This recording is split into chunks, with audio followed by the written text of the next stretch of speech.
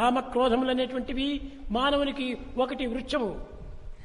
And this desire and ఆ anger. వృక్షమునకు క్రోధము శత్రువు, వేరు పురుగు.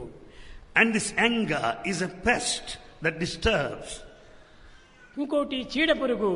And also we find another pest that అది destroys. క్రోధము. And there's anger. క్రోధము, అసూయ ఈ రెండు చేరేసేసి మానవ జీవితం అనే వృక్షాన్ని శిథిలం చేస్తుంటాయి. Therefore, this anger and jealousy ruin, spoil the tree of ప్రతి life. మానవునికి ఈనాడు క్రోధం అధికమైపోతుండాలి. Today we find man is full of afflictions. ఆ క్రోధము చేరినప్పుడు అనేక విధమైనటువంటి భేదములు కనిపిస్తుంటాయి. The afflictions of anger is the cause for differences. సంభవించినప్పుడు ఎక్కడ చూసినా ద్వేషమే లభిస్తుంది. We find hatred everywhere rampant. మీకు తెలుసును, నిత్యము మనం పేపర్స్ నుంచి చూస్తుండేటువంటి యొక్క క్రోధము, ద్వేషము, అసూయ ఇత్యాదంతా కూడాను ఎన్ని రకములైనటువంటి రీతిగానో మనం అనిపిస్తున్నది. In daily newspaper you find many columns and items speaking of anger, jealousy and hatred. ఇవి రెండే మానవునికి పెద్ద శత్రువులు. The anger and hatred are enemies. అనేక గ్రహాలు ఉంటున్నాయి.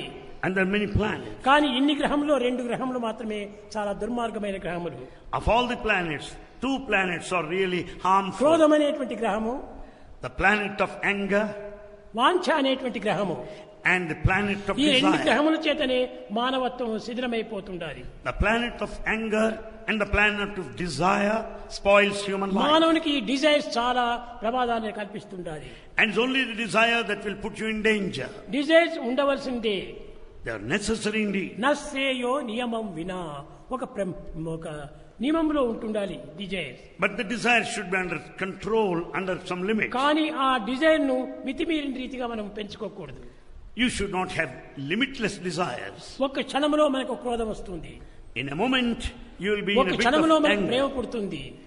In a bit of moment you will be అప్పటికప్పుడు full of పుట్టేటువంటి love. ప్రేమ, అప్పటికప్పుడు పుట్టేటువంటి క్రోధము ఇది సత్యమైనటువంటి కాదు.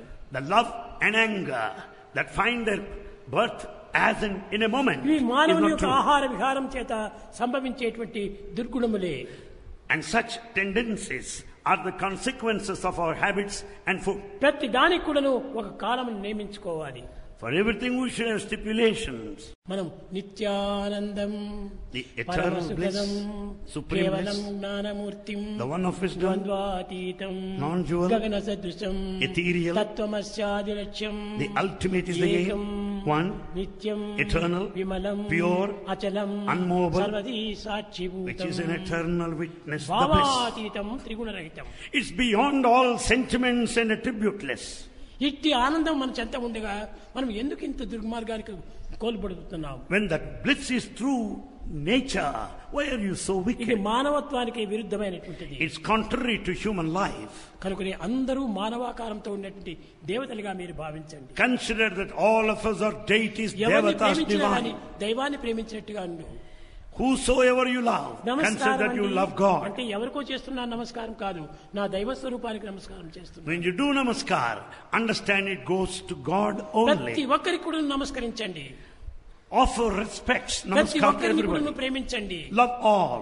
ఎవరిని ద్వేషించకండి. Don't hate ఆ anybody. ద్వేషం నీకే ప్రతిబింబంగా వస్తుంది. The hatred will come back to you as reflection. ఆ ప్రతిబింబంగా వచ్చినటువంటి ద్వేషము నిన్ను ఎన్ని విధాలను హింసిస్తుంది. The hatred that comes to you as reflection will make you suffer.